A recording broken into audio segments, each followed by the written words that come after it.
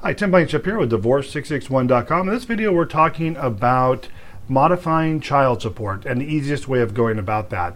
I had a call yesterday. Someone wanted me to run some numbers. And by the way, what we do is we take a look at the income of the parties of the timeshare between the children and then punch in the incomes of the parties to determine what child support would look like. And this is based on the court's DissoMaster software, which we utilize. So I got a call. He said, Tim, we want to look at modifying the child support. We simply plugged in the information into the DissoMaster calculation and got the new number.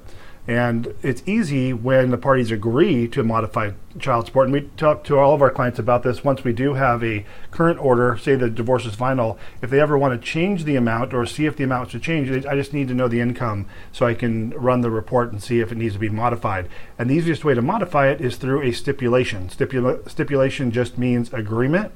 And all I do is draft a 3 to 4 page written document that basically modifies the current order for support and indicates how much it will be, on what date it will be changed, and for what children it's in regards to. Pretty straightforward. It takes me just an hour or so to prepare the document. There's no court involved. There's just a $20 court filing fee to file it with the court. It usually takes a couple of weeks to get that filed. And if you have an attached income withholding order to your child support, we would also need to prepare a either termination order or an amended income withholding order so we can get both the stipulation signed by the judge as well as the income withholding order changing the amount so we can get that to your employer if money is being taken out directly of your check. We can do that all simultaneously. So Tim Blankenship, Divorce661.com. Give me a call if you have any questions or need help with your divorce anywhere in California. Thanks so much for watching.